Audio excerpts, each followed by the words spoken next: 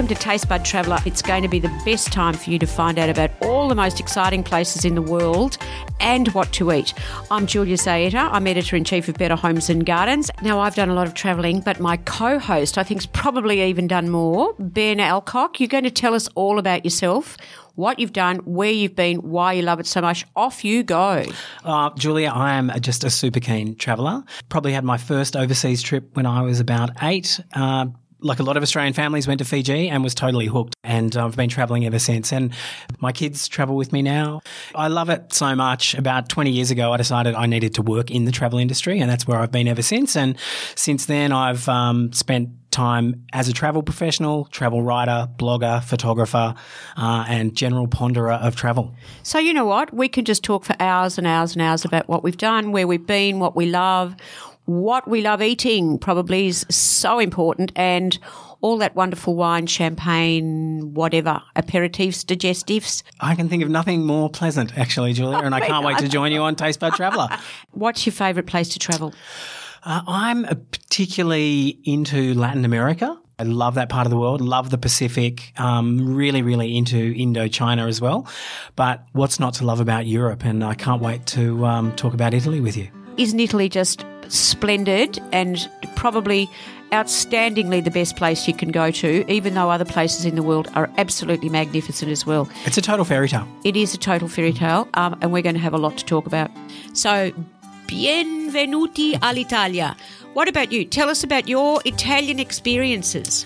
So I've been a couple of times, and most recently with my family, which was, I had a couple of young kids at the time, maybe 3.5 and about 10, something, or maybe younger than that, 8. And so I learned a thing or two about travelling with kids in Italy. And one of the things about it is that I can't imagine a more perfect place to take kids. One, because it's just a land of pizza, pasta and ice cream. Oh, fantastic. So, food is easy. And I know that can be a really difficult thing when you're travelling with kids, is having fussy ones. And if the food's a bit odd or a bit different, that can be a real challenge. However, whilst they're having that, you are having the pasta and the pizza and the vino as well at the same time. Is it not the most splendid place to just buy wine? The jugs you get on the table, the expensive stuff if you want it, and you can go to the vineyards all over the place. Now, did you drive? Not immediately after having the wine, but yes, we did. We drove a lot, and again, we learned a few things about driving in Europe by doing that, and we were delighted on arrival to be upgraded to this enormous people mover, which seemed an absolute gem at the time, but was a bit of a disaster because getting around Italy can be really tricky. I was going to say, tiny roads. Yeah. And the Italians would have really loved you blocking their roads left, right and centre. But I think one of the most extraordinary things about Italy, is there a more beautiful place in the world that you can, and when you're driving, you're on the back roads and it's gorgeous. But if you think of all the cities there, any one of them, pick any one of them, and it's culturally fabulous, fashion-wise it's amazing, places to eat, of course, things to look at, history, extraordinary. I think these favourite are all the place? Reasons. Oh gosh, hard to pick one, right? Yep. I mean, you would know it's very hard to have a favourite. But all those things you've just described are pretty much why Italy's just about the most visited destination on the planet, right? I mean, great food, great people, incredible culture, spectacular landscapes, a million things to kind of see and do.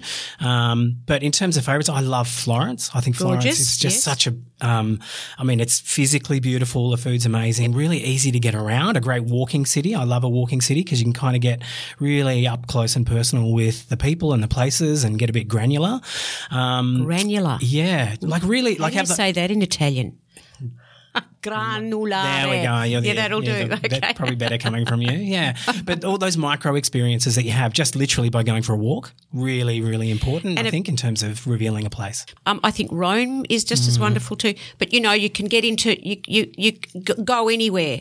I think what the top thing that you found about Italy when you were there, and then I'm going to tell you some lovely thing about Italy. I don't know. There's a sort of a sense of Italy and it comes from the people. And for me, they just had a really good sense of what's important in life, and it's slowing down a bit, being kind of connected with the community and family, and prioritising your life around those things. And when you go there, it's really hard not to kind of get swept up in that. And you know what? They'll tell you the 3 Fs matter most to them. There is a fourth, but only 3, which is food, fashion and family. Okay. In that order, fashion? Well, you know what? Probably fashion first. Yeah. You know, and the thing they do is, because when you go to Italy, you know, the moment you get off the plane or whatever, you can see what the fashion for the year is. They will buy an expensive outfit that suits the fashion for the year, and they will wear that all year. Then they'll ditch it at the end of the year and get the new one. That is the fashion for the moment. I remember the year that it was khaki and orange, and everybody had khaki and orange on. Right. Just extraordinary. They certainly do look gorgeous. Oh, whatever Massive they generalisation alert, but yeah, they do. They look absolutely spectacular when they're out and about. No, yeah. I think they are. But Venice too, astounding. Oh, unbelievable. Amazing. Venice, ridiculous. Yes. And yeah, just almost a fairy tale. It's hard to believe you walk around that it hasn't just sort of popped up and been manufactured. Like, it is an astonishing place. Where did you park your van? From memory, I think we drove to Verona and got the train. But we're very conscious of not driving too close to Venice and just, I guess, getting caught up in all of the, you know, the chaos potentially of being in one of the most visited cities in the world. And but we had a lovely time, you know, and again, just exploring, walking around. We weren't guided. We didn't really know necessarily what we were looking at. I mean, we were aware that we were in St. Mark's Square or in front of those cathedrals, but we just wandered. And that's a really nice way to kind of experience Italy. And what would you say were your top 3 for somebody who hasn't been to Italy or someone who's thinking of going back there? What would your top 3 tips or places or experiences be that someone shouldn't miss before they die? Gosh, before they die. Lake Como. I mean, yes. That is just... Can you describe it just quickly? It's dreamy, and the landscape is kind of hard to get your head around, and the villas that kind of just perch right on the edge of it are astonishing, and all the little villages that you can just explore by ferry. It's a super easy place to just kind of get lost and let it wash over you and, you know, take it easy. There's a reason that what's his name? The very handsome one, George Clooney. There's a reason George Clooney lives there because it's so beautiful. Maybe your best experience or your best tip?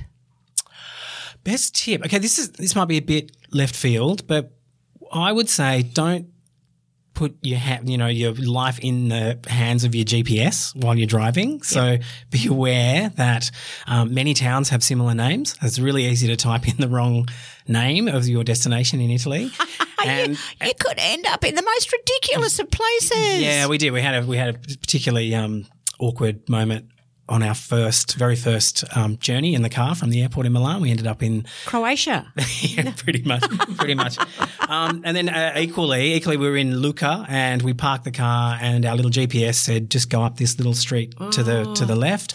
And about a minute later, we were driving along the top of the wall that runs around the city, which is effectively a public space and a park. And I think I got so low in my seat, people thought that car was driving itself. And hilariously, as the Italians, as you would expect, they didn't step aside. No. They were walking their dogs, and we had to drive at dog walking pace until we found an exit off that wall. And, they gesticulated at us as you would, expect. And quite amazing. But again, it was that GPS. So be aware, be present, and go for it. We had a similar circumstance. My other half drove us onto the piazza at St. Peter's when you were not allowed to go there. You cannot imagine the number of police who came out and shoot us out really quickly. But they don't necessarily put you in jail, which is a good thing, but you can really make those sorts of errors in Italy but one of my things is that you can't, I don't know how easy or difficult it is to do anymore, but we hired a Vespa. So I was like Sophia Loren on the back of the Vespa. I can imagine, yeah. As we went around Rome. It was the best thing ever. Great. But I don't know that you can get insurance and all that sort of stuff these days. So I'm going to tell you about our road trip, given yours was a bit crazy. This one was too. This is way back in 1959 when I was just a small child. My father decided that he wanted to take us to Italy, back home, because he came from up the north of Italy.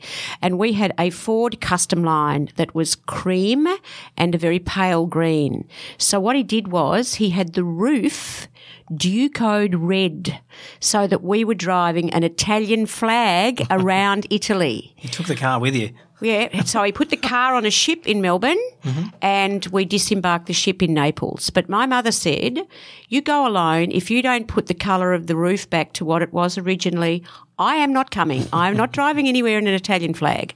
So, yes, the car on the ship in Melbourne, off in Naples, and we drove 6 months around Europe with the right-hand drive. I know it was extraordinary. Madness, like yours was, in a people mover. But splendid. Always fun driving, but the practicality of a big car in villages with tiny weeny roads and even smaller archways and bollards separating public, walking areas from roads can be a real minefield. Cannot be in a hurry. One of the other things that I found really interesting driving through Italy a lot was obviously one of the things you have to do is stop to refuel the car, but there's massive Italian service stations with an incredible espresso bar in them. So you walk in, there's a dozen Italians leaning up against the counter with their shots of espresso looking $1 million. And then even just grabbing like a panini from a service station and having it toasted and getting back in the car is just the greatest. I think they're actually more than service stations. You do remind me of them. They're amazing. They go up and over the freeways and down the other side, so you can enter them either way. But apart from the coffee, because I drink tea, and in Italy they do not know how to give you cold milk with tea, so you always get a frothy cup of tea because they use cappuccino milk to put in it. But the delicatessens in those whopping service stations are astoundingly beautiful. So you can go way beyond a panini, or a panino, but absolutely wonderful. You're quite right to remind us of those. Yeah. Stopping at them is a food experience I know, in itself. It's a petrol station, A little bit of a guilty pleasure of mine is a petrol station sandwich, actually, and it was next level in Italy. Absolutely next level. Travelling from petrol station to petrol station, there's a food trip why not? in itself. Now, food. Go on, favourites. Gosh, I guess when I think of food, it's just this slideshow, almost a blur of meal after meal after meal of incredible, really simple food. I guess that's really defining thing is that if I would cook a pasta dish, it'd be way complicated, ridiculous. I'd be throwing a million things in there. And you find that the pasta dishes over there, for example, are super simple. It's a couple of ingredients thrown together really, really well. Like oil and garlic. Oil and garlic, salt, pepper, maybe some tomatoes. I think the regional changes are really interesting too. It's a rare thing that you have a meal that you don't absolutely enjoy. The pasta is wonderful. And don't you like the way that there's 3 major dishes that you're meant to eat? Like the pasta is a primo piatto, the first plate, and then there's secondia, the meats and all those sorts of things, and then then come the dolce. But all of them are absolutely fabulous and wonderful. And the regional changes, like up in the north where we come from, polenta, which is now very famous, and everybody was a pastoralist food, but in the north you have to have white polenta. You must not have yellow polenta. The rest of Italy, it's yellow. And if we had yellow polenta in our home, my father would go absolutely crazy. Right. So those sorts of regional changes. Yeah, regional changes and seasonal changes as well are really important. Changes, the vegetables aren't the vegetables sensational. Yeah, amazing. And they don't cook them really quickly. They're not you don't have a crisp Brussels sprout like you do here in the fancy restaurants. You have a Brussels sprout that is quite soft and lovely with olive oil and whatever. What about the wine?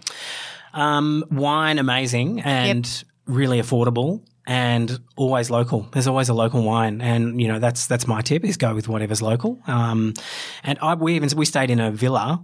Sounds posh, wasn't that posh, but there was a little it was posh. It was unbelievable. Yeah, it was the Clooney's house, and there you go. There was a little, I guess a restaurant very very close by, a few doors up, and we would walk up with a glass jug and just ask them to fill it up with the house red and walk it back to the house and it just, changes the way. It makes you realise we have a particularly strange relationship with alcohol. I think in Australia, it's totally different. Yeah, and to be able to.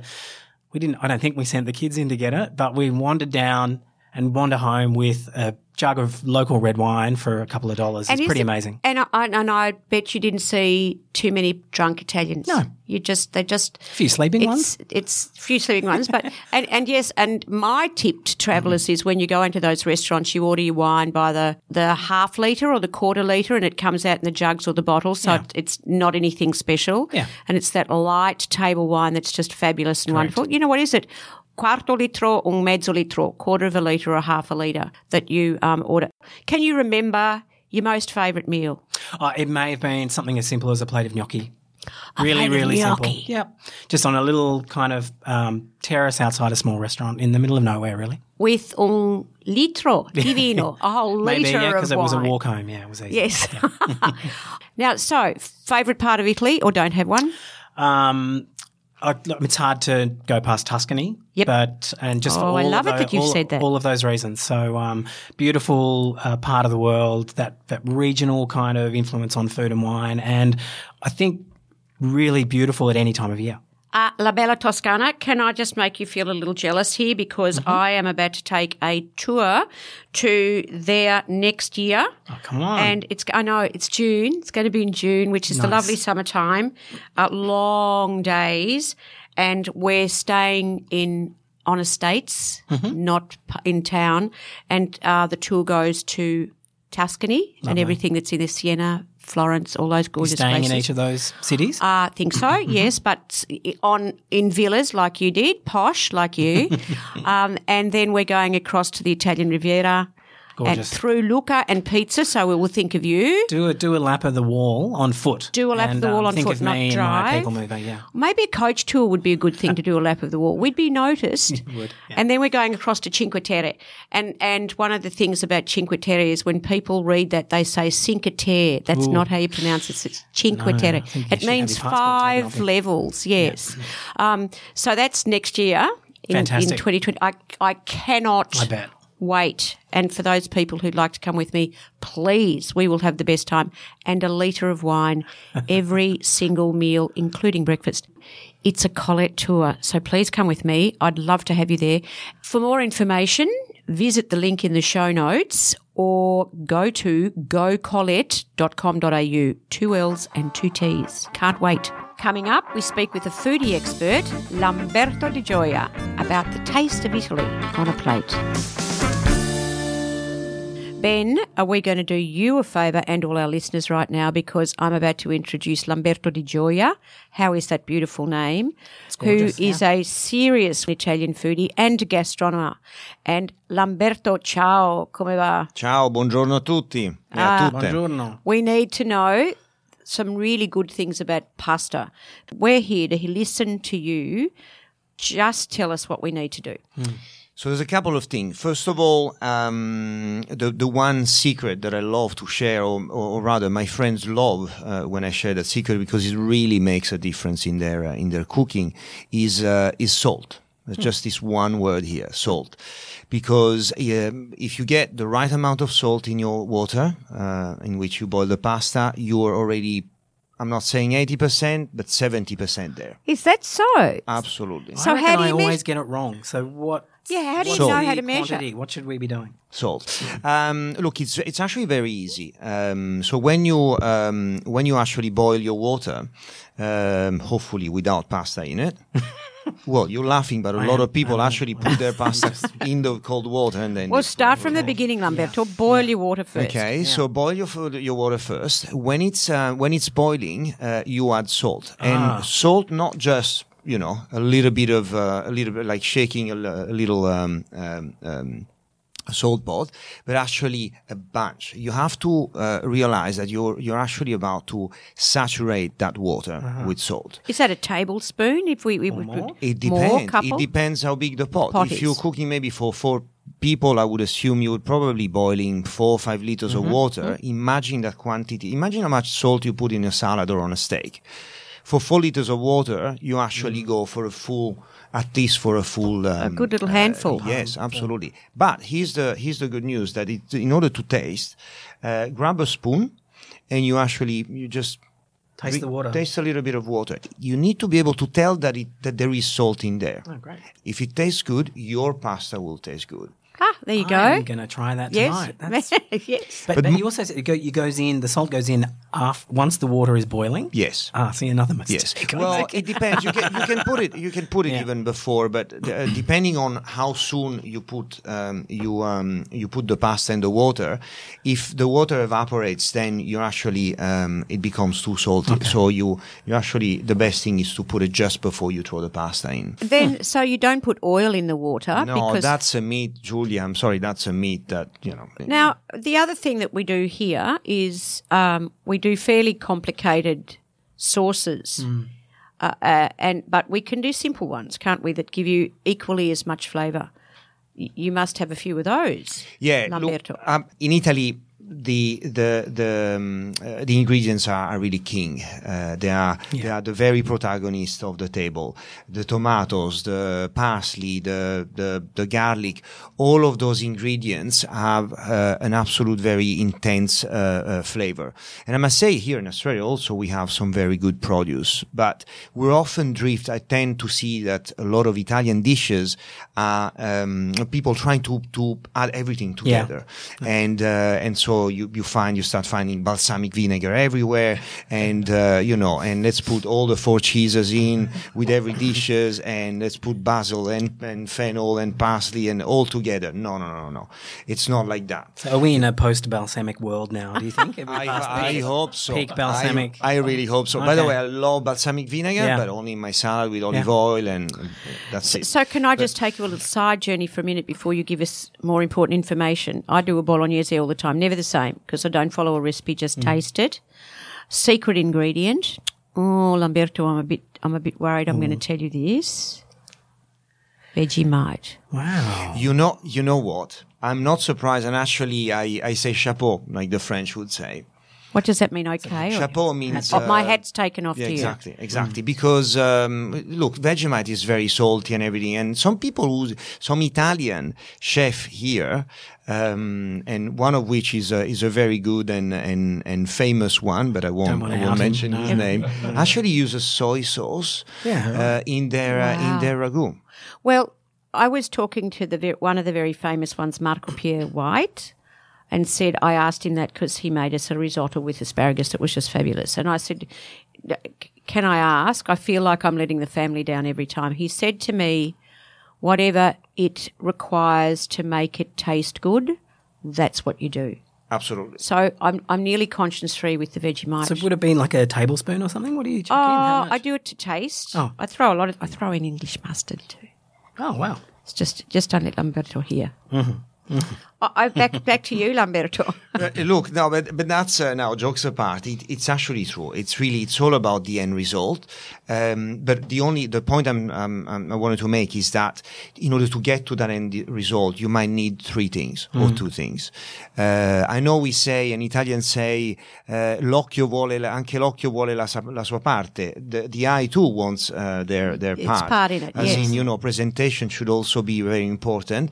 But that often I find pushes people to add too many herbs and too many color things and accessories that are beyond what really the Italian food, the Italian cuisine is about. I mean, you look at Italian restaurant there in Italy. The best ones are ugly. The lighting is really poor. There's nothing chic or zhuzh about them. And even the presentation, the plates can be really simple and boring. But then you eat them and it's fantastic. It's amazing. Give us one simple recipe that we can now add to our repertoire of cooking pasta. For me, they're all simple. Is there one in particular that you make for people and it kind of knocks their socks off? Aglio e olio or spaghetti al burro. Well, probably the simpler one is not even spaghetti al burro, but is pastina burro parmigiano. So it's your small pastina, the risoni, for instance, that we often use in soups. Yes. You just boil that again with salt, risoni. You strain it, and then you actually mix it with a dollop of butter and parmesan. Oh, yum. And by the way, parmesan, there's only one parmesan, and it's Parmigiano Reggiano. The rest is not parmesan. Right. Right? So we're clear.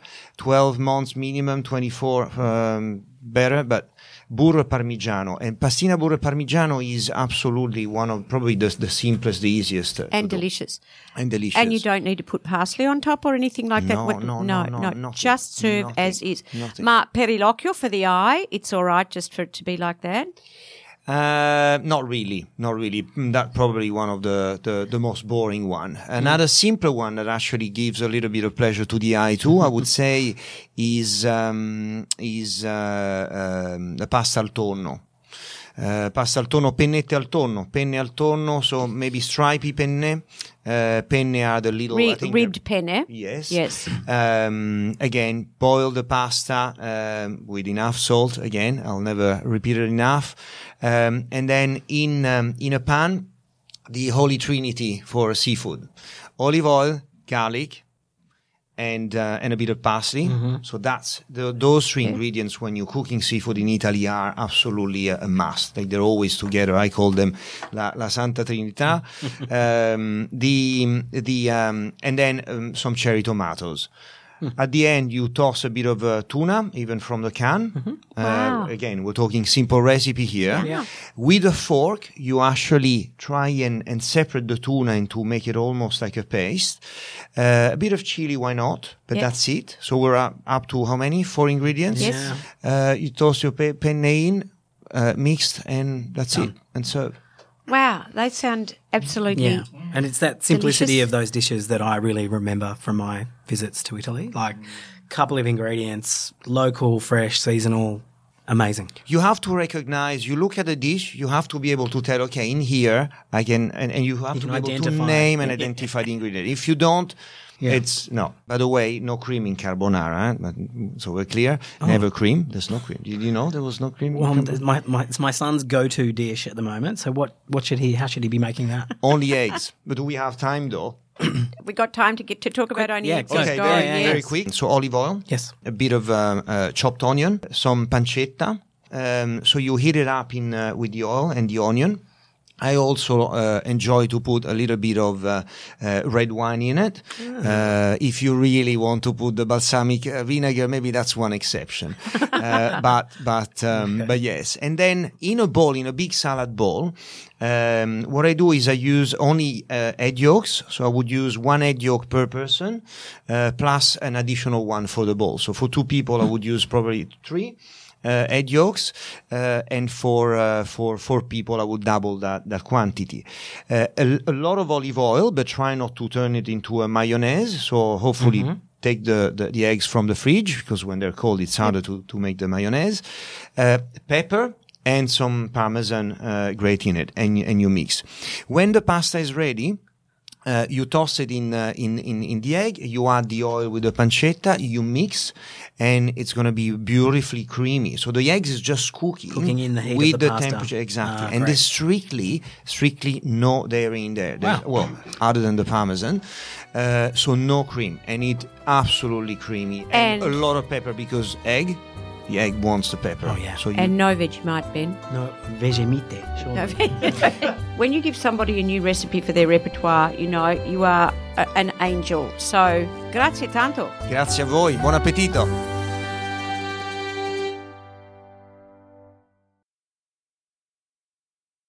Julia, who are we talking to now? Oh, we've got something very exciting ahead. We're going to be speaking to Paul Diamond, who's the publisher of Selector magazine, and he's a man who knows absolutely everything there is to know about wine across the world.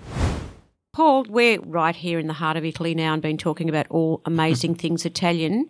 Over to you. Talk to us about the wines. We're particularly up in the northern area right at the moment, you know, from Rome up. Off you go. Tell us what we should do, what we should order, and does that mezzo litro that you have on the table, is it as good as everything else? What I would suggest to everybody is very much be guided by wherever you're going.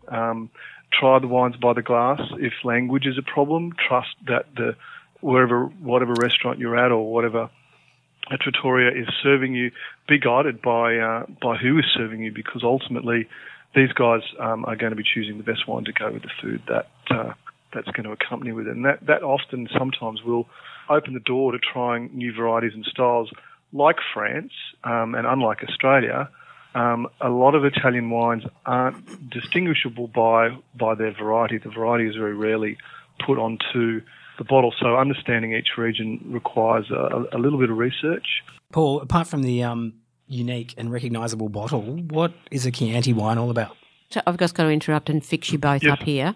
It's Chianti. Chianti. Yes. Chianti. Chianti. Speak Italian when we're talking Did about I say it. Chianti? You said Okay, I'm so sorry. and he said Chianti. I often get very nervous about trying to replicate that sort of stuff because there's always one person who tells you you've got it wrong, and maybe today, Julie, that's you. Could be me, and I'm going to fix you up with trattoria as well. It's trattoria.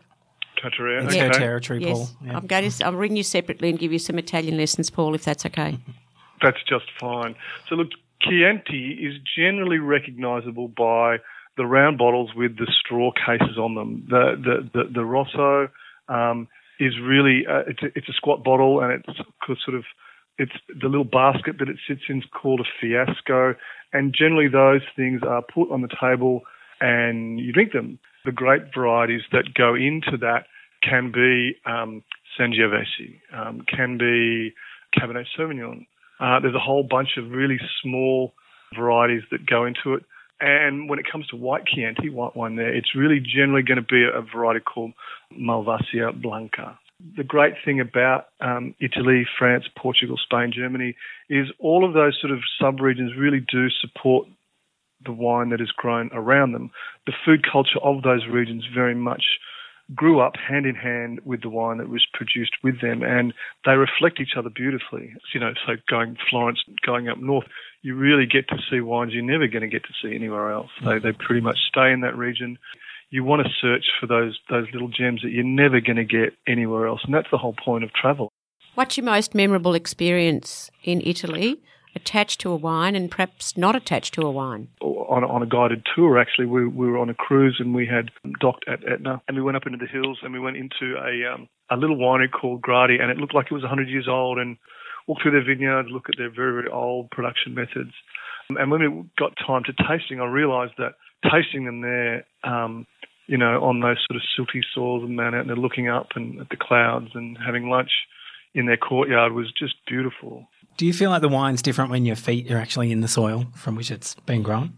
Absolutely. I think that there's this notion, and everybody's had that experience, when it might be even here in Australia, where you go to a cellar door, you meet people, you hear their story, you get in touch with their passion, and it certainly does make the wine taste better. If at the very least that connection with drinking that wine at home takes you back there, then I think that's a good thing.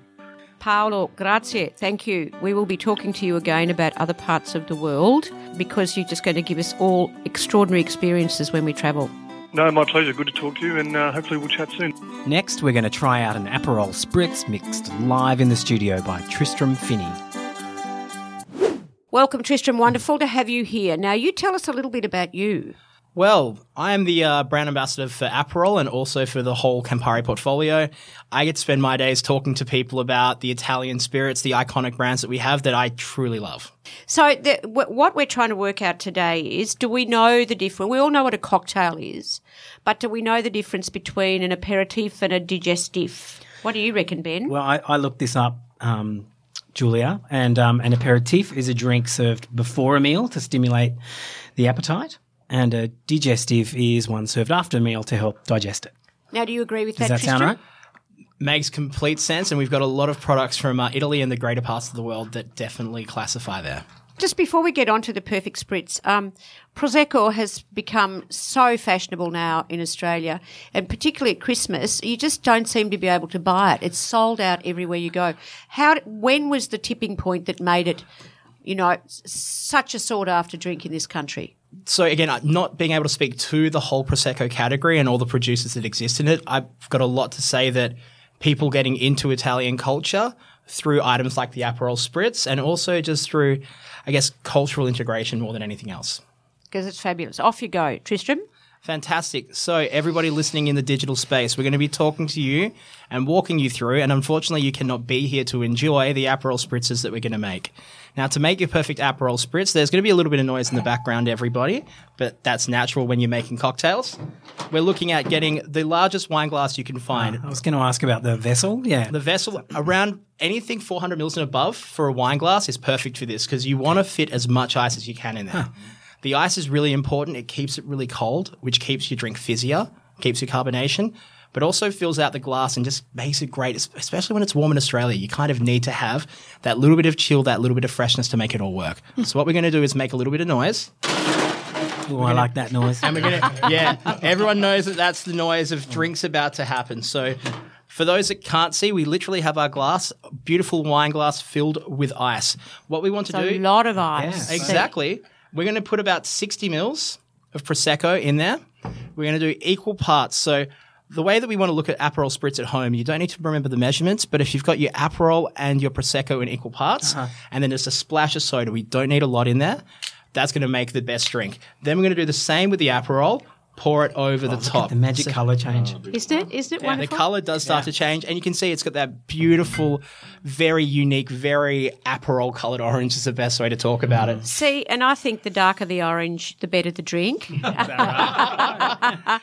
And then what we're going to do is just add a small splash of water. Now, what we need to do after that... Soda water. Soda water. Yes. If you feel real fancy, you can use mineral water, but soda water we all have... I've got a soda stream at home, in all honesty. So for my my Aperol spritzers, I use a soda stream. Then use a mixing implement. I would be saying a spoon, whatever you have around next to you. A teaspoon is going to work great. And what you want to do is just incorporate all of the items together. Because if you don't do that, you're going to end up having this layer of soda on top. And either if you don't have a straw, which... Again, there's a big movement around straws around the world. If you don't have a straw, you're just going to get a mouthful of soda and it's not going to be incorporated the whole way. Is this through. a straw drink? It really depends on where you are. It's completely up to the people. Julia, at home. you use straw or no straw? Not often. No. And that's one of the things. Look, the straw discussion is definitely amongst the individuals. Sure. Okay. But realistically, I've always done mine without a straw because I really like the idea, like similar to a glass of wine, getting the full bouquet. You've got a lot of powerful flavors and aromas coming through from your Aperol and your Prosecco. Kind of want to make that all come together. And the straw puts a distance between you and you. And right. I'm just a little bit like that. I come from a wine background as well. And then what we want to do is put through a beautiful wedge of orange. Into the glass, not on the glass? Not on the glass, nope. Into the glass, along the side of it. And there you go. It's a very simple drink to make, as you've heard me actually just put it together. We're talking, again, equal parts of Aperol to your Prosecco, little splash of soda, and as much ice as you can get in the glass beforehand. The name Aperol, do we know where that's... So that name, Silvio and Luigi did a lot of research around after taking over the distillery from their father in 1912, and they actually took a lot of influence from traveling to France and seeing what was going on as well amongst it. Now, the name itself is a riff on the French colloquialism for aperitif, apéro. So they brought that in and created Aperol as the namesake of their product when launched in 1919 in Padova. There you go. So the drink's 100 years old. The spirit is the spirit. The Aperol itself is. Spritz is to me feels much more recent. So the spritz itself, we started to see come around in the 1950s, coming from Venice. Okay. So it is a much younger drink, but the actual base of it, the Aperol as well, we are looking at 1919. Wow. It's a while, isn't it? Now, what do you suggest that you eat with? Do you do it with snacks? Do you do it with a meal? Is it if it's an aperitivo? As Very well you pronounced. would say, yes. It's before your meal with cheese and biscuits, or so. In reality, when you look at where Aperol sits and amongst the aperitivo moment, as to your last points there, talking about your meats, your cheese, your little stuzzucchini, which are your small little bites that they would serve at the aperitivo bars, cafes, restaurants as well, in the piazzas and communal areas for their aperitivo moments. It's a fantastic match. Kind of can't go wrong. It's we've been having aperitivo in the Italian culture for hundreds of years. Thank you. And for all of you listening, we certainly hope that you're going to rush out now. If you don't already have Aperol, go and buy it. It's the most exquisite colour. Prosecco, and there's a lot of Prosecco from Italy here. Beautiful. Fantastic amounts. With DOC written on it. Do you want to just explain what DOC means? So the Denomination Origin Controle is basically similar to how the French have got their protections for champagne and their AOCs. It's just saying that a product is made in a certain style and it's from a certain place. We've got another classification beyond that, but this is definitely more getting into the wine, so your wine experts would be the best ones to help you with. But it's more so just protecting and saying that it is a certain product from a certain area made in a certain style. And really authentic. There's an Aperol Spritz just sitting there. I think I need to try it. How are we gonna halve it? Well, I can always. Actually, we're not going to have it. I think Tristram might Yes. have to. Yeah, I think I might have to make some because more. I wasn't. I've forgotten all the proportions. Oh, okay. yeah. Of course you do. Give it Tristram, another go. thank you very much. This is absolutely wonderful. And Absolute pleasure being here, guys. come si dice salute? Salute. Grazie. Prego. Grazie mille. E benino.